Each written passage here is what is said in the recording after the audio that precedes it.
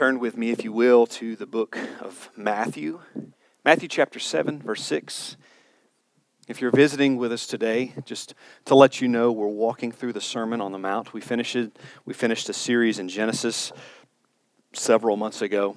And so we've decided in this, before we get into another full book, we wanted to walk through the Sermon on the Mount because of the very practical, timely implications that are found within its contents. And so Matthew chapter 7. And today we're going to look at verse 6. But before we look at verse 6, I'm going to back up to verse 1. And I just want to read through that to kind of give you more of a landing strip for this takeoff, right? So Matthew chapter 7, starting in verse 1, says this, and I'm reading from the English Standard Version. It says, "Judge not, that you not be judged. For with the judgment you pronounce, you will be judged, and with the measure you will use it, it will be measured to you. Why do you see the speck that is in your brother's eye, but you don't notice the log that is in your own eye?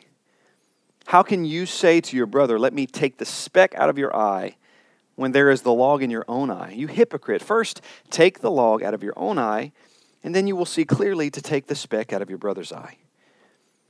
And then right here, church, Jesus seems to shift the dialogue. So here we are talking about judging, okay? We've got proper judging, improper judging. It's not saying don't ever judge, because there's a place for Christians to judge. There's a place for Christians to make a call based on fact. There's a place for Christians to look at one another within the body of Christ and say, I'm just calling a spade here.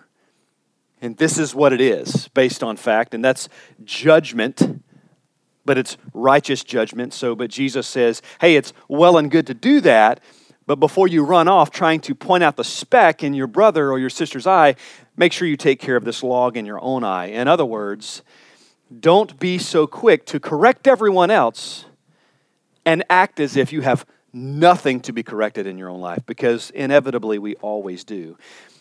So Austin dealt with all of that last week.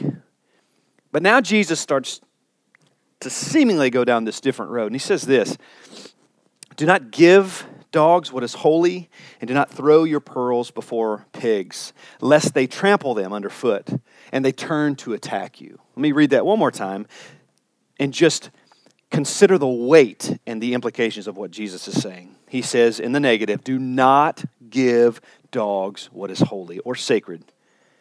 Do not throw your pearls before pigs, lest they trample them underfoot and turn to attack you. Let's pray together. Father, I pray that as we indulge in your word this morning, Father, that you would renew our minds, that you would foster in us a greater allegiance to your word and to its authority. Lord, that we would not appeal to anything in this world, to anything extra biblical, but that we would appeal to you and we would appeal to your word for all of our authority. Lord, that we would buy into it wholesale. That we would not question it, Lord, but rather we would live by it, that we might be governed by it. Father, I pray that we would have an understanding this morning. Lord, I pray that your word would be palatable to us, that it would be tasteful to us, that we would taste and see that you are good. Lord, even when we look at this text and it seems difficult from the outset, Lord, would you be so gracious to give us clarity? Would you be so gracious to give us the understanding that we need so that we can apply this text and so that we can rightly divide the word of God and rightly apply it to our lives? And so that as we carry it and we carry its meaning and implications from this place into the world, Lord, that we might be effective for your kingdom and that we might use the truth from your word as the ammunition to wage war against the enemy of this world, the prince of this world. In Christ's name, amen. So this seems to be a difficult transition. Jesus talks about judging. Don't be so quick to investigate or perform surgery for the speck that's in your brother's eye. and neglect the log that's in your own eye. And that's hard enough to hear. But then what Jesus says seems to stand against what we consider to be kind of the mantra of evangelicalism. And that is when Jesus says, do not give to dogs what is holy. Do not throw your pearls before pigs, lest they trample them underfoot and turn to attack you. What is Jesus saying? I'll just start by saying Jesus is saying this. There may come a time in the life of a follower of Christ who is faithfully giving the gospel to the lost, who is suffering scrutiny, persecution, being mocked, being scorned. There may come a time where Jesus says, through the Holy Spirit, wipe the dust off of your feet. He may say to you, these pearls, these righteous judgments, these divine truths that have been given to you from God the Father, the gospel, ethics, morality, sacrifice, mercy, meekness, all these things that you're talking to this person about, most importantly, the gospel unto salvation, the person who's antagonistic towards you, the person who is scoffing you, mocking you, that person, he's saying, there may come a time where you wipe the dust off of your feet and you cease and desist giving them these pearls, or you cease and desist giving them these things that are holy and are sacred. And that's a hard pill to swallow, because our default mode is to say, no matter what the cost, no matter what the occasion, and no matter what the consequence, I will expend my life for the sake of the gospel. This should be the mantra of the believer. It was most definitely the mantra of the disciples, of the apostles. And so it should most definitely be our mantra today in the 21st century as followers of Christ. Jesus uses some very peculiar terms here. He uses the term dog and pig, but he uses it to describe a certain type of person. So let me go ahead and lay down my disclaimer, or let me go ahead and lay down what I'm not saying about this text. I want to be very clear, whether you are here in person or whether you're listening to this just in audio. I want to be very clear.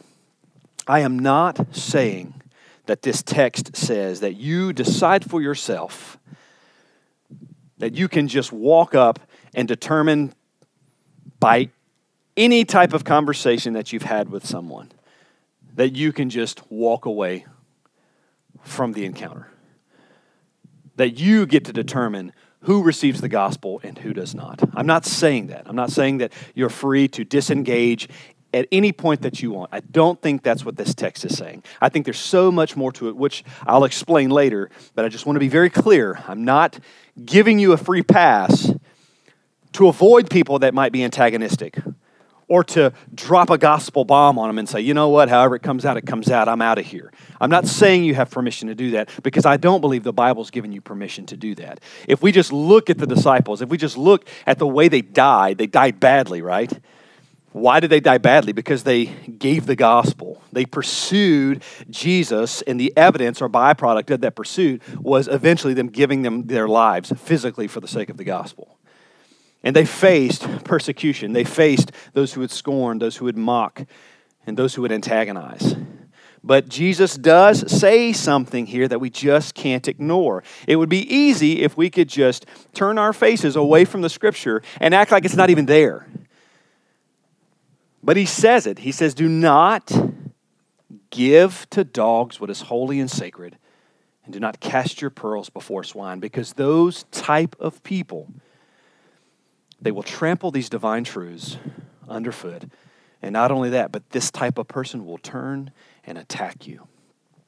They will turn and attack you. You see, pearls are a fitting metaphor because of their value now, and most definitely during the first century. Affording a pearl would often mean selling all of your possessions. So Jesus, who is such a great wordsmith, he takes this term pearl, and people would hear this and they would know he's speaking of something that had very high value. We're talking about a costly jewel, and perhaps one that was just not readily available, although the gospel is, I understand that.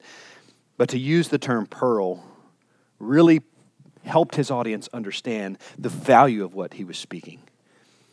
Pearls in this text, along with holy or sacred, are synonymous with one another, meaning the righteous judgments, meaning biblical truth, and meaning the gospel. These things are of the highest value. Anything that God has given us in His Word, in His teachings, anything that He has given us is to be held in such high esteem and to be valued into such a lofty position because they're divine in nature, because they're eternal, because they're unwavering and unchanging. The Word of God is alive and sharper than any double-edged sword, and it cuts through joint and marrow. There's something about the Word of God that sets it apart. There's something about divine truth that makes it sacred, that makes it holy, and that makes it a pearl.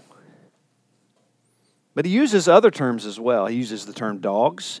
And as much as we love dogs, the Bible doesn't have a whole lot of good things to say about them. They just don't. In the upstate, it's a unique situation. Coming from Mississippi, where dogs, absolutely, we had dogs as pets, no problem. But people were not as fanatical about dogs in Mississippi as they are here in the upstate. I'd never heard of such things as a golden doodle or a Maltipoo or a Labradoodle or any of these things. Back there, we just had mutts and labs, basically. But dogs are a big deal here. I see bumper stickers. I mean, there are parks that are built that are designed just to take your dogs so that your dogs can play with other dogs. Historically, dogs in the street, as far as the Bible is concerned, were held in very low esteem. So don't think of this in the way that you think of dogs now. Think of this as not a domesticated animal, but rather a wild, scavenging animal. But don't take my word for it. The scriptures have tons to say. Proverbs 26:11 says, "Like a dog that returns to his vomit is a fool who repeats his folly." So this is kind of pejorative language pointed at the fool, but what makes it so bad is that the fool is being likened unto the dog that returns to his vomit. And I don't know if you've ever seen a dog do this, but it's profoundly nasty. As a matter of fact, my dog just this morning vomited right outside of our bedroom. My son overfed him, the dog got full, and therefore he threw up. And my son comes in and says, "Well, I think you got to pick up the vomit." And I had to because my son has a sensitive gag reflex, so if he tries to clean it up, it's a whole mess. So I have to do this. And I thought to myself, if I just wait long enough, eventually Toby will return to his vomit. And I'll have a great image or a video, if I want to share with the church to further illustrate my point. But I thought that would be really gross, so I didn't do it. But the sentiment is there. Like a dog who returns to his vomit, so too is a fool who repeats his folly. But listen to Revelation 22:14 through 15. "Blessed are those who wash their robes, so that they may have the right to the tree of life, and that they may enter the city by the gates. Outside are the" what? "The dogs. The dogs and the sorcerers and the sexually immoral and murderers and idolaters and everyone who loves and practices falsehood." So there's a list of people, and those people are not held in high regard. And the first in the list are the dogs. These people referred to as dogs. Psalm 22:16, David says, "For dogs encompass me. The company of evildoers encircles me." Is David speaking about dogs? No, he's speaking of people. He's speaking of the same type of people that Jesus addresses. So again, we're not just dealing with a typical unbeliever. When Jesus says, "Wipe the dust off your feet," later in the book of Matthew, or when Jesus is saying now, "Don't cast your pearls before swine and don't give to dogs what is holy or sacred," he's not just saying any unbeliever. He's not saying that you can just withhold the gospel from anybody who's anybody that you come in contact with who says thanks but no thanks to the gospel message. He's not saying that. As a matter of fact, he's not saying that just because you encounter someone who's antagonistic or scornful towards the gospel or even hostile towards you and the gospel, he's not saying that you can automatically walk away from that person, I don't believe. I think this text presupposes the gospel has been given. Because otherwise, how do you know that they're antagonistic towards the gospel if you've withheld it from them in the first place? I think this text, in fact, presupposes that the gospel has been given. It presupposes evangelistic action. It presupposes giving a defense, I believe. And upon that presentation, someone is found to be dog-like or pig-like. In that, they respond with antagonism or scorn. I think that's who Jesus is speaking of. But Jesus doesn't just talk about dogs, he references pigs. Pigs are viewed in similar fashion to dogs. Eating a pig is an abomination in Isaiah 65.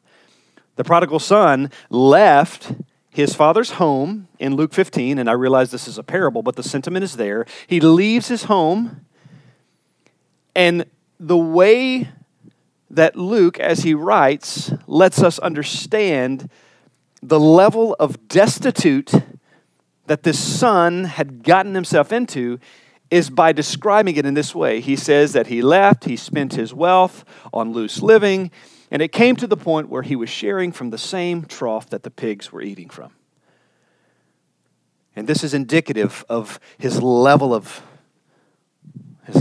destitute. I mean, he was at the bottom. And the way that we know it, the word picture that we have, is that he was side by side with the pigs.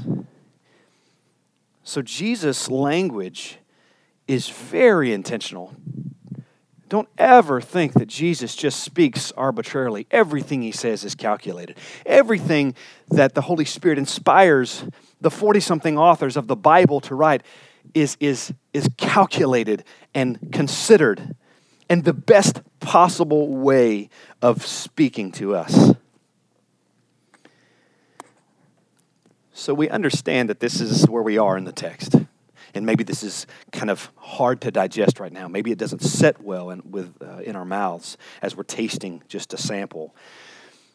But I think what this text is calling us to do is to recognize a few key things. So I want to walk through this, and we'll try to walk through this quickly. But I want to walk through, just in this one verse, what are some key things that maybe we're being called to recognize. So let's get through these. The first thing, and I think this will be the most difficult, and then we'll start seeing hope come to light here very soon. But the first thing, I think, is that we have to recognize that our responsibility to any particular unbeliever may only be for a season. Let me say that again. I think we need to recognize that our responsibility to any particular unbeliever may only be for a season. It might only be for a season.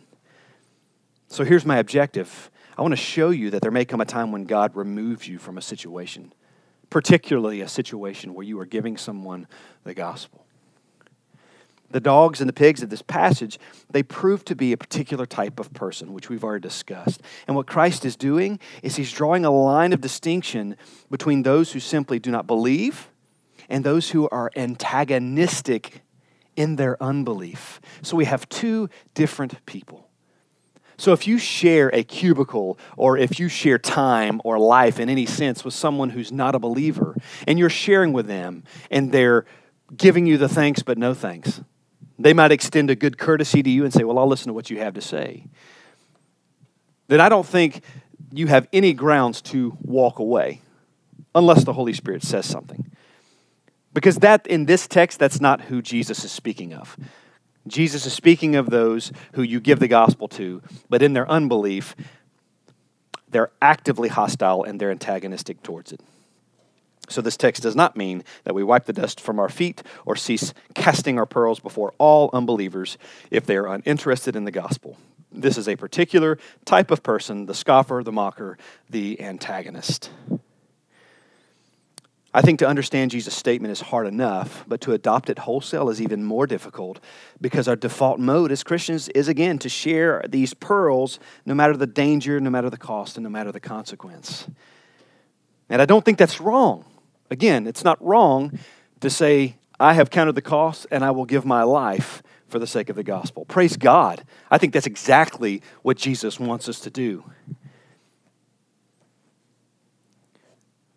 But just like Solomon wrote in Proverbs 9:8, when he says, do not rebuke a mocker or he will hate you, rebuke a wise man and he will love you.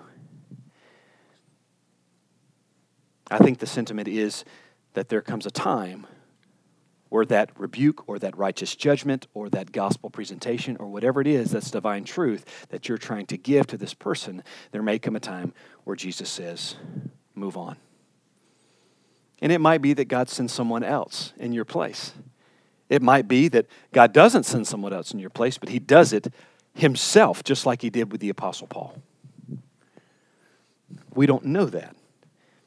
John Calvin said that dogs and pigs refers to persons of any race who have given clear evidences of rejecting the gospel with vicious scorn and hardened contempt. And you say, what could be so bad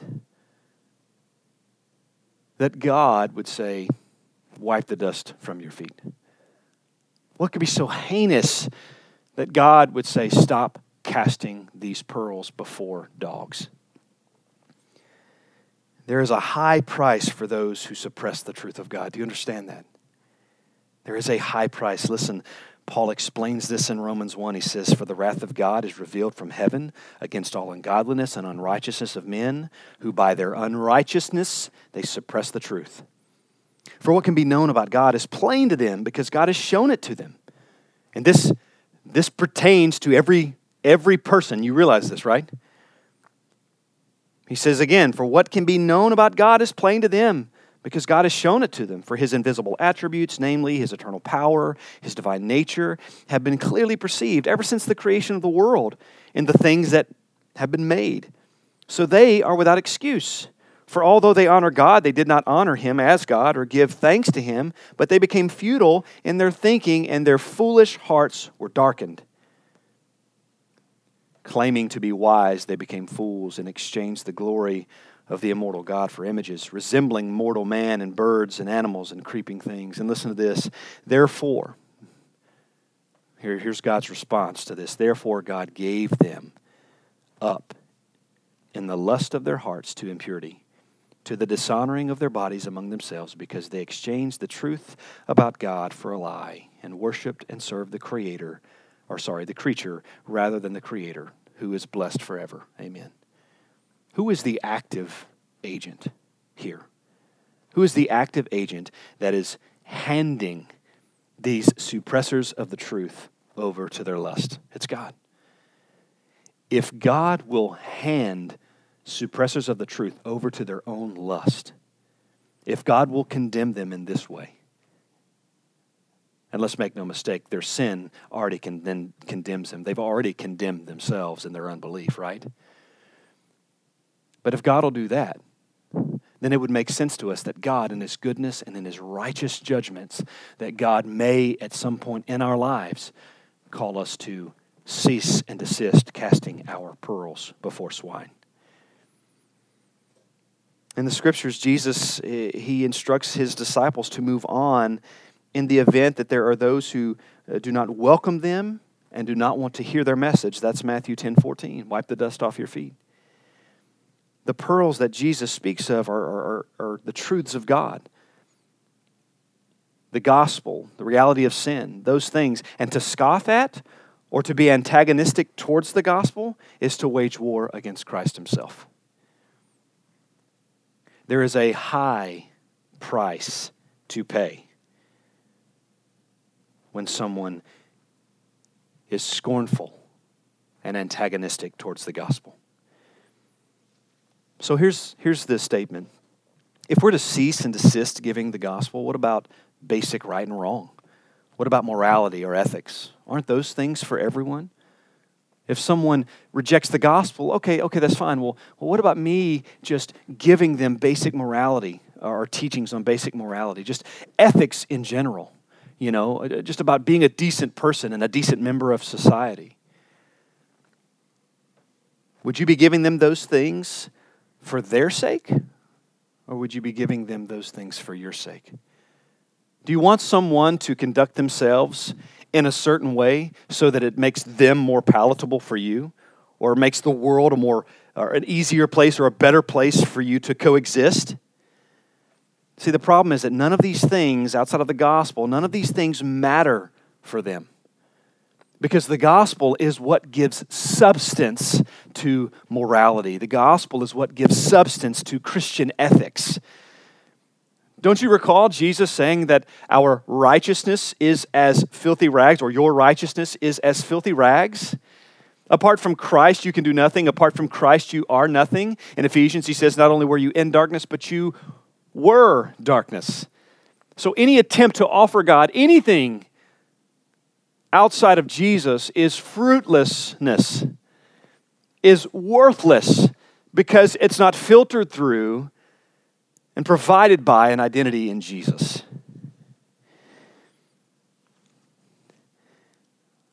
So admittedly, it's a hard pill to swallow, but I do believe that we're to recognize that our responsibility to any particular unbeliever may only be for a season.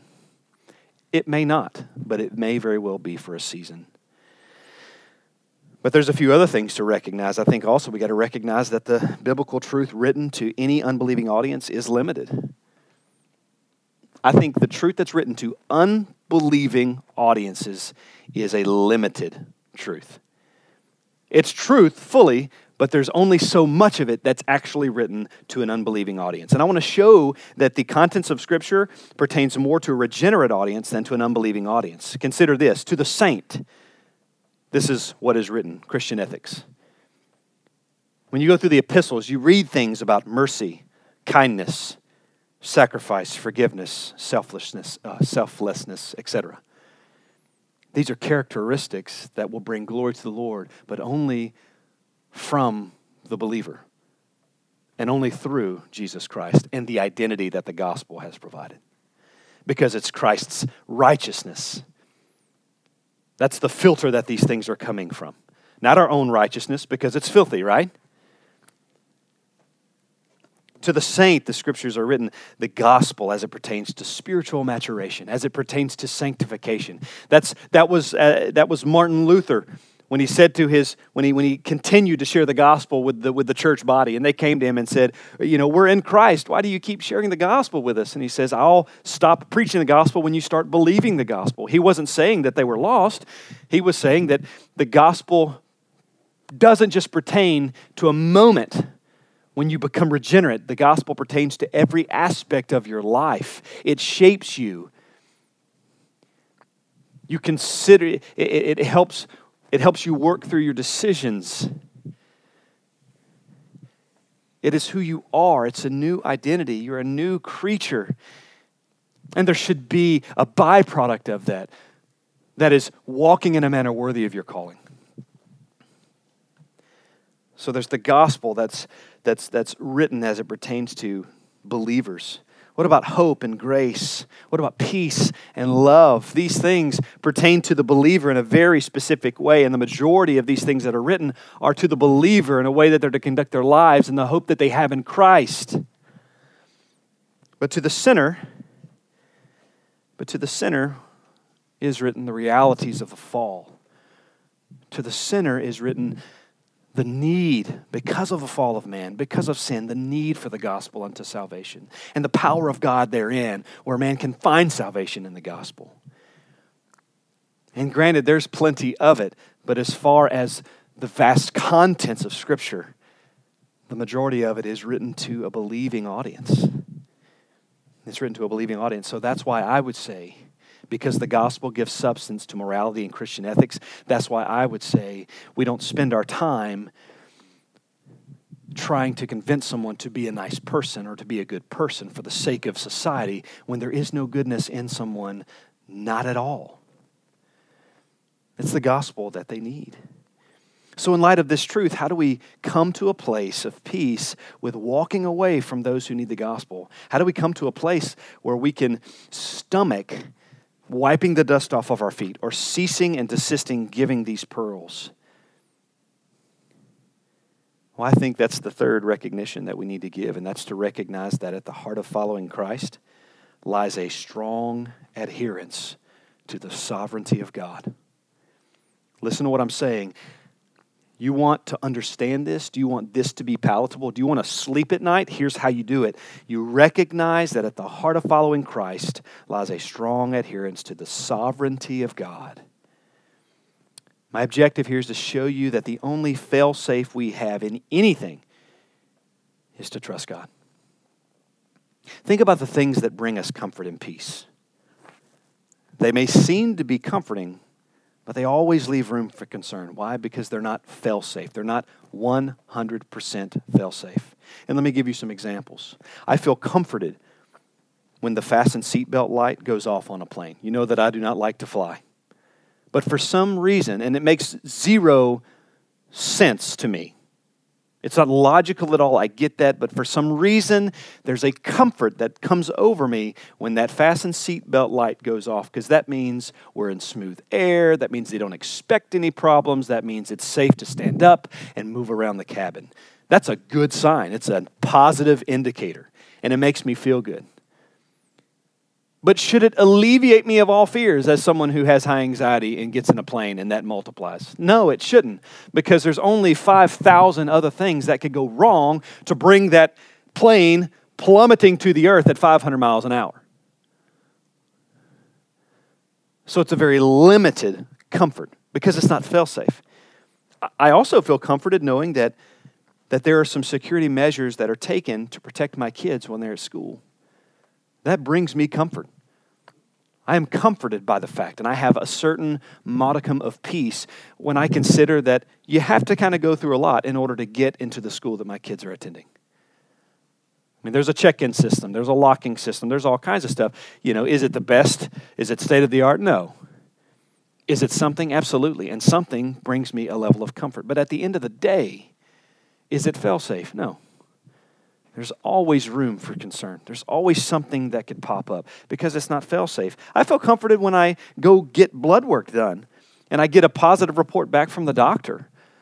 You know, over a year ago, I was having some symptoms that seemed to be symptomatic of a thyroid problem, thyroid disease, thyroid disorder, and I had blood drawn and my numbers came back great.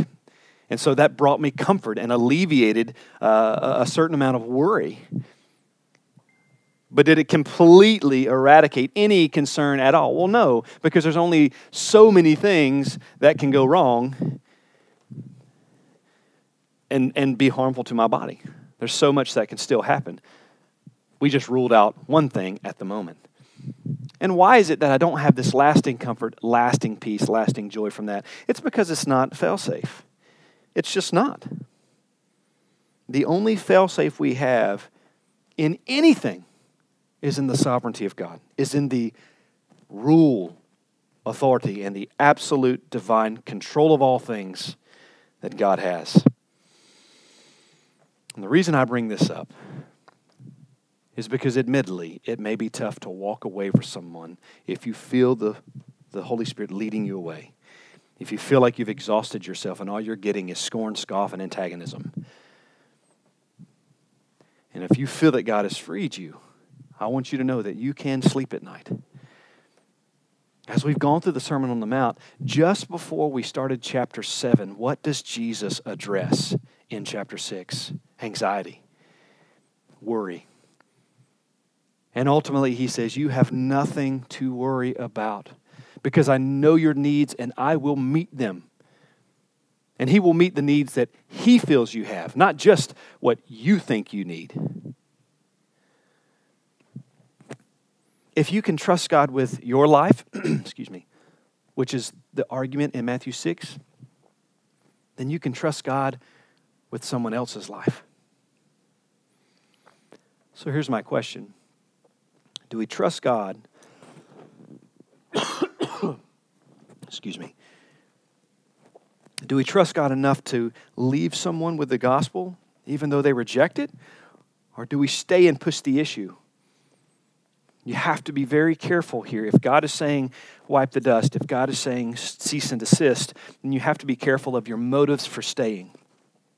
And here it is, be careful because sometimes staying is an indication of trusting in our own strength and efforts to save the individual rather than trusting in God's ability to save them.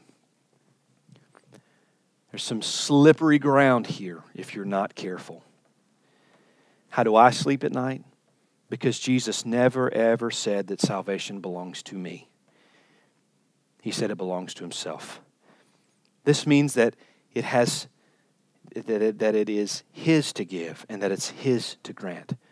We are the messengers that provide the truth. God is responsible for bringing the increase. He's responsible for bringing that truth to bear on the life of its recipient. He did it for Paul, and he's done it for so many others, and he's done it for all of you. We trust him to do his work. We trust him to be sovereign. Ultimately, leaving someone means that we are not only trusting God with our lives, but trusting God with the lives of others. And I think this is particularly comforting to a spouse who's married to an unbelieving spouse. A spouse that has spent years exhausting themselves to give their husband or to give their wife the gospel, only to have it thrown back in their face, only to have it treated with flippancy and disrespect. And I think it's comforting for the spouse that has exhausted themselves to say, you know what, at the end of the day, my eloquence is not fail-safe. At the end of the day, my passion and my persuasive tactics are not fail-safe, but the sovereignty of God is. And so I trust in that. I think this is how Christian parents cope with unbelieving children. If you have children that you've modeled the gospel and presented the gospel to, and they're just not interested or maybe even antagonistic, there's hope. There's hope because at the end of the day, God is responsible for salvation and God is sovereign. It may not mean walk away and never deal with the gospel again, but no matter what it means, the one thing that does not change is that God is sovereign and that he will use the gospel to save those whom he calls. Abraham Kuyper, he said, there is not a square inch in the whole domain of human existence over which Christ, who is sovereign over all, does not cry, mine. There's not a square inch in the whole domain of our human existence over which Christ, who is sovereign over all, does not cry, mine. It's all his. It's all his. Everything. Your child is his, not yours. Your job is his. Your platform is his. Your health is his. Your home, your car, it's his. He just allows you stewardship over certain things, but all are his. And I think when we recognize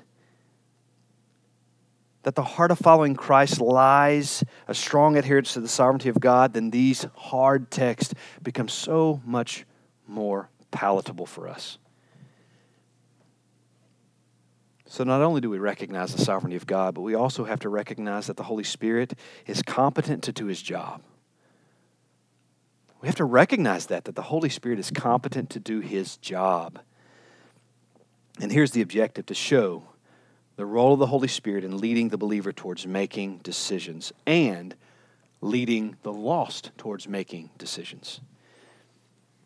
The part of the Holy Spirit's role is to convict the world of sin. This is what John 16, 8 through 11 teaches us. It says, and when he comes, the Holy Spirit, he will convict the world concerning sin and righteousness and judgment. Concerning sin, he says, because they do not believe in me. Concerning righteousness, because I go to the Father, and you will see me no longer. And concerning judgment, because the ruler of this world is judged. What is the role of the Holy Spirit? To convict the world concerning righteousness and judgment. To convict sin because they do not believe in God. Or to convict sinners. This is the role of the Holy Spirit. Am I saying that he convicts every single person in the world? Not necessarily. That's not how I would interpret that. But whatever the Holy Spirit's role is, you can rest assured that the Holy Spirit is competent to do it well. Not just well, but to do it perfectly. And I think a lot of times the Holy Spirit takes a back seat in our theology. I think he does. I think he takes a back seat. We don't consider the Holy Spirit a lot. And I think as an indictment on us, I think we treat the Holy Spirit as a third wheel rather than the third person of the Godhead. So we have to realize that the Holy Spirit has a number of responsibilities, and he does them well. Reformed Dutch pastor and theologian J.H. Bavinck says this. He says the Holy Spirit, using the biblical message of the cross, the gospel, awakens in man that deeply hidden awareness of guilt. He convinces man of sin, even where previously no consciousness of sin was apparently present. The Holy Spirit uses the word of the preacher and touches the heart of the hearer, making it accessible to the word. The Holy Spirit does this, and I agree with everything that this man is saying. The Holy Spirit is God in spirit, working his perfect will to his perfect end. So if God calls you to cease and desist casting these pearls before swine, if he calls you to cease giving to dogs what is holy and what is sacred, then you can sleep at night. Why? A, because you've given them the gospel. You've given them the number one piece of criterion that is necessary for life and faith in Jesus. You've given them that, and you can absolutely trust that the Holy Spirit moves in if he chooses to, and if he chooses to do that, he will bring it to its end, and he will effect the change that is necessary in their life for salvation. This is just what the Holy Spirit does. So we would be fools to not trust in his competency, and we would be fools to treat him as a third wheel rather than the third person of the Godhead. So we have to recognize the Holy Spirit and that he is competent to do his job. And the last thing is this. We got to recognize that divine truth is of highest value. Jesus uses the words dog and pig to describe a particular type of person. And Jesus uses the word pearls to describe divine truth. Pearls have high value and they're precious. Things that are holy and sacred are set apart. They are distinct from any other thing. And that's what we have in the divine truth of God. Let this weigh on you this morning, that not only are you the recipients of divine truth, but God in his grace awakened faith in you and open your eyes to see pearls instead of folly. Because that's what is seen by those who are perishing. They see folly. Paul writes to the church in Corinth in his first letter, he says, let it weigh, he says, for the word of God, or for the word of the cross, is folly to those who are perishing. But to us who are being saved, it is the power of God. It is the power of God. So I think we recognize that divine truth is of the highest value. I think if we back up, we take a wide-angle lens. What is Jesus wanting us to take away?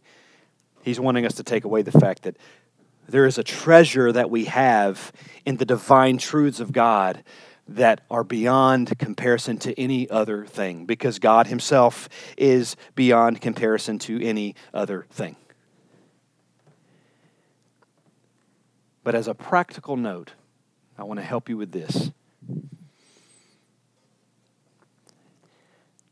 I think when we are speaking to others about God, I think it's important that we're speaking to God about others. I think there's a tandem relationship to praying for those who you're evangelizing. And I'm going to say this by way of a conclusion, that again, I'm not saying that every unbeliever that we encounter, we wipe the dust off of our feet or we cease and desist giving these pearls. But I think rather than that, until the Lord makes it absolutely abundantly clear that we're to move on and move out, I think our goal is to labor to labor for men, to labor for the souls of men, to pray for the souls of men, to pour ourselves out, as Paul said, as a drink offering, in order that those who Christ has called will come to faith by way of the gospel. Jesus even said that he would give Peter the keys to the kingdom. He's given him the gospel. He's given the church the gospel, and those are the keys to the kingdom. And this is the way in which people come to know Jesus, is through the gospel. So I want to be very clear in closing, and that is to give the gospel. Leave this place and labor for men and labor for women and wage war against the world, wage war against the enemy as you fight for the souls of those that the Lord may in His goodness and His kindness bring to Himself and rescue from the domain of darkness and into the kingdom of His beloved Son. Let's pray together.